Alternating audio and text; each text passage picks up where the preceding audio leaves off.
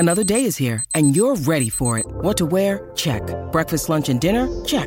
Planning for what's next and how to save for it? That's where Bank of America can help. For your financial to-dos, Bank of America has experts ready to help get you closer to your goals. Get started at one of our local financial centers or 24/7 in our mobile banking app. Find a location near you at bankofamerica.com/talktous. What would you like the power to do? Mobile banking requires downloading the app and is only available for select devices. Message and data rates may apply. Bank of America N.A., member FDIC. You're listening to Orange and Blue Bloods, hosted by E.J. Stewart and Tommy Beard. Let's get to it, New York. Okay, so let's shift gears from the Knicks in terms of some of the good that's been happening, the guys that are staying, and the winning, and let's talk about some of the smoke that's been happening regarding the trades. So, as I said, there have been plenty of smoke surrounding a potential trade between the Knicks and the Lakers this week. Has been no different in that. We learned from Shams Charania last week that the Lakers had discussions about Cam Reddish and Evan Fournier. Now, Hoop Type's Michael Scotto has some additional info on that, saying that the Knicks had actually reached out to the Lakers prior to Reddish's benching to see if LA was interested in swapping Reddish and Fournier for Patrick Beverley and Kendrick Nunn. Nunn and Beverley are in the final years of their contracts, so those contracts would come off the books this season. I would assume that one or both of those guys would probably be buyout candidates if the Knicks acquired them. Scott notes that the Lakers had been interested in Reddish, but were not exactly thrilled about the idea of having to attach Fournier in any potential deal, which that's interesting to me considering they can't shoot at all. But we'll talk about that on that side. For the Knicks side, Tommy, is that a swap that you'd be interested in? Yeah, so a couple quick things. Beverly and Nunn for Fournier and Reddish doesn't work under the cap. The Lakers would have to essentially include about $3 million. That could be done via third team.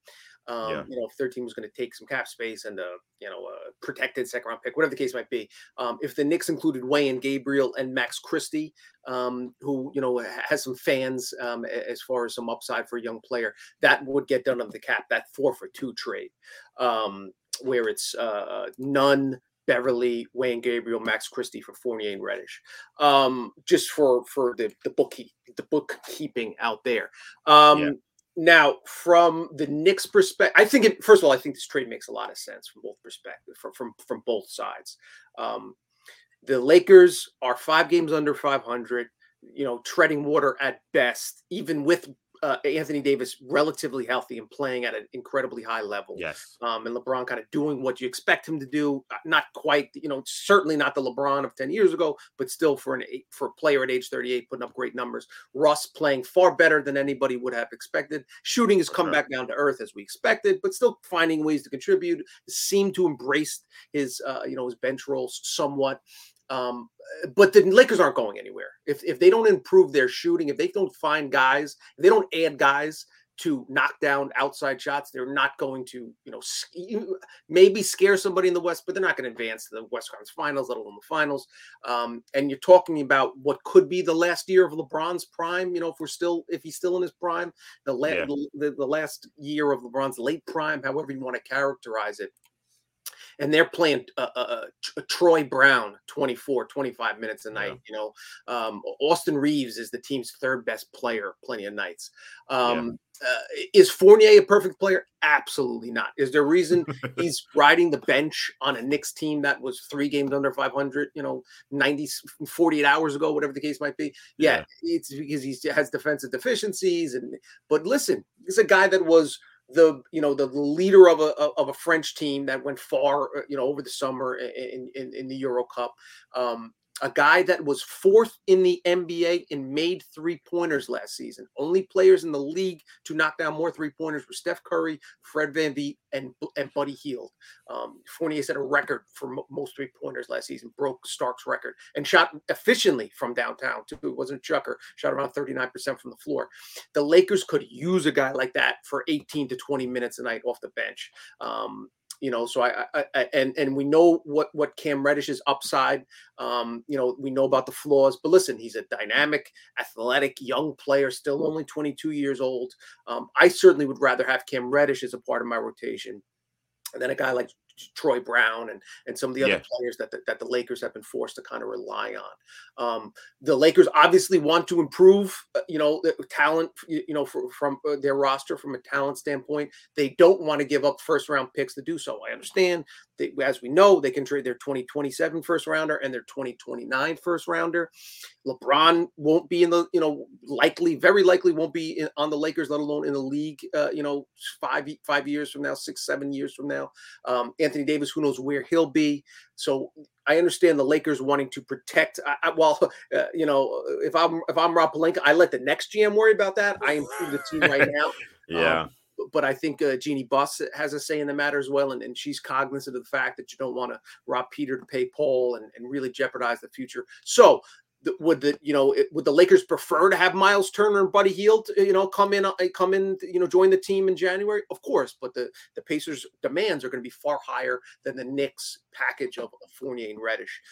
Really, the only downside from a Laker perspective is you have the $18.9 million, which Fournier is owed next season. Reddish will be a restricted free agent. If he doesn't work out, you can let him walk. If you like what he brings to the table and impresses you over the next 4 months, you can re-sign him, or you can basically see what the market dictates. So that's from a Lakers perspective. I pull the trigger. I obviously see what else is out there, but all things considered, I don't see them getting more and giving up less. From a Knicks perspective, I wrote about this yesterday, and a lot of the comments were, it doesn't benefit the Knicks. Wait until Fournier is an expiring contract in the offseason. He'll be a valuable asset. Okay. Was Alec Burke off a pretty good season? Was he a valuable asset? Was Nerlens Noel on an expiring contract a valuable asset? Was Kemba Walker on an expiring contract a valuable asset? No. The Knicks had to attach draft capital just to get these guys off their books. So if you can trade Fournier without attaching any draft capital or a player that you value right now, you do it. It's not a complicated decision. Not only that, Leon Rose was an agent for the better part of his career. He understands the relationships. You don't want a prideful, quality, talented player like Evan Fournier riding the bench. If you can put him in a better position for him in his career, you do that. Same with Cam Reddish. Again, these guys, it's a fraternity, and you want to keep that, that familial, attitude and approach, for as long as possible. So again, I think it makes a lot of sense for both sides. I think both sides will, readdress it if and when the Lakers realize they're not going to get the Hield Turner package that has been rumored. We'll see how it plays out, but I think this is definitely something to keep an eye on. Yeah, I don't hate this move. I think when I think about the return, again, these could very well be buyout options. But if you're the Knicks, and some Knicks fans that were a little frustrated when they heard about the Knicks pursuing this trade, I think you got to think about it from a different perspective. Like, you can't have it both ways. You can't say we want to play the young guys and we want to have this great new young rotation and they're playing really well. But then also, when we trade the guys that we don't want to play, you better bring us guys that can come in here and play. It's like, well, wait a minute. Do you want to play the young guys and give them a real opportunity, or are you trying to improve the team through this trade? And do you really think you're going to improve the team through trading Evan Fournier and Cam Reddish? I don't see any team giving you a valuable asset for either of those guys. Like, if they did, those guys would have been gone. So I think it's one of those things where you got to have to cut your losses. And if you can get out of Fournier's salary a year ahead, why not? As long as you're not attaching some terrible draft capital to it. I feel like if they have to match the money with Christie, who I actually liked in the draft, I thought he came out a year early, but I think I liked him in college and coming out of high school. I think he'd be an intriguing player to kind of just have in the fold, whether he's playing in the G League or whatever. If you bring in Christie and maybe you give up a second round pick, I'm fine with that. Like, he was a second round pick this year, so that's something that wouldn't worry me too much. But at the end of the day, you're not gonna rob these teams, like as we saw with the Donovan Mitchell fiasco. Like this is where they're at. Evan Fournier is a player who, despite what he did last year, they couldn't trade him last year, and right now he's not playing. And Cam Reddish is a guy who was on the outs in Atlanta. You're probably the only team that will give up a first round pick to get him. That's why you had him, and now he's not playing for your team. His value is even worse from when you got him. So this is what it is at this point.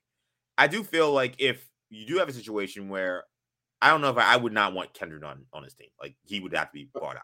Agreed. I don't hate having Patrick Beverley as a guy on the bench on this team. It's just depth. because you do have a guy who's a veteran. If you're talking about a team that is kind of in the play-in playoff situation, I'm sure he could be valuable there. He was valuable for Minnesota in that regard. So if you kept him around, but maybe he's out of the rotation, that's fine. I would still play Deuce McBride over him. I wouldn't think about taking Deuce McBride out of the rotation for him. If he was cool with that, then I'd be cool with that. If not, then you cut bait. But I think getting out of the money is fine. And from the Lakers standpoint, I see why they're very interested in Cam Reddish, because they are so capped out. They can't sign anybody. So if they're able to trade guys and then sign them long-term with their bird rights, this is kind of a way to kind of keep flourishing the roster and keep improving the roster in a kind of an unorthodox way. You saw the Nets do that when they had their cap situation and their draft issues during the Kevin Garnett, Paul Pierce trade. You gotta be creative and trying to add talent. So you're not going to be able to sign Cam Reddish probably in the offseason. Maybe, I don't know if he'd be under the tax minimum or the mid-level exception, but it's going to be tough, even if they can get being able to use the mid-level exception. So if you can trade for him now, and then, okay, see what he's got, maybe he plays pretty good, and then now you can sign him. Evan Fournier, okay, you got to deal 1 year with him, but it is what it is. I think for the Lakers, it's a no-brainer. I think they'll pull the trigger on this deal if they end up being able to get someone like Bojan Bogdanovic, who is apparently the guy that they're really targeting. But the Lakers kind of sound like the Knicks to me. It's like you can't rob these teams. Right. Bojan Bogdanovic is a good player. Like he's not just a nobody. I know he's playing on a team that is in full tank mode and is not competing on any level. They just lost Cade Cunningham to Detroit for the entire season. So I understand the Lakers thinking maybe we can kind of swindle Detroit, who's trying to not lose as many games as possible, but they understand the asset that Bogdanovic can be. And the Lakers don't have a lot to offer. So once the Lakers come back to reality, I think a deal either for Fournier or Reddish is possible. And a package deal could also be possible as well. Yeah, one quick thing on the players coming back to the Knicks. I don't see either player. This to me, it's addition by subtraction. You need to consolidate roster spots and lock in the McBride's minutes, and you still have depth even after trading those guys. So it's not like you're 7 guys now. You got to play them a bunch each night. So yes, I think what I was thinking was maybe flipping those guys. Could none net you a second round pick? Probably not. But yeah, you see. For Beverly, would the Timberwolves be interested in Beverly? They've been kind of sluggish. They haven't really found their identity this season with Gobert in the mix. We know that Beverly was their heart and was kind of the engine of that team. Jumping on tables after they qualified for the playoffs, etc. So I was wondering, and they played Jordan McLaughlin. They had to rely on him a bunch of minutes at point guard. So I was thinking, maybe reroute him to Minnesota, for a second round pick or whatever the case might be. So those are the kind of things. But again, what the benefit here is getting off of Fournier's money, clearing, unclogging your cap a little bit, doing favors for players, and that doesn't go unnoticed around the league. And again, committing to your core, Grimes, McBride, Barry, those guys, by kind of, and listen, Dolan would appreciate, it's not our money, but Dolan's going to appreciate if that's Leon Rose's boss, if he saves him $20 million plus, the tax bill as in addition to that. So again, I think from both sides, it makes a lot of sense. And think about this. Last week, we were talking about attaching Emmanuel Quickly to Evan Fournier, which would have been a terrible decision, an awful decision. Right. Now you're talking about, okay, it's Reddish and you clear some cap space. Like I would take that 6-7 days a week and twice on Sunday if that's the deal, as opposed to attaching Emmanuel Quickly to get rid of Fournier. That makes no sense. Attaching Reddish, a guy who doesn't have a future on this team, to Fournier, and then bringing back just expiring contracts. Oh, that's something that the Knicks should do. I'm glad that they looked at the Lakers and said, hey, it's something you're interested in. And the Lakers will have to kick the can around other deals because it's the Lakers, and they're going to always try to see if they could, again, kind of swindle somebody, because they always seem to do so. Like going back like 67, 40, 50 years, like the Lakers seem to make these trades. Are just like, how the hell did they end up with this guy? So they're going to try to do that again, but I think they're going to eventually have to circle back, and I would not be surprised if some iteration of this deal gets done, whether it's both guys, whether it's one guy. I think that they revisit this. don't disagree. I think it's, again, it's one of those things that makes a lot of sense. Might another team come in and provide the Lakers with another option that they find more enticing? A comparable player to Fournier who doesn't have another year on his deal is possible, but we'll wait and see at this point.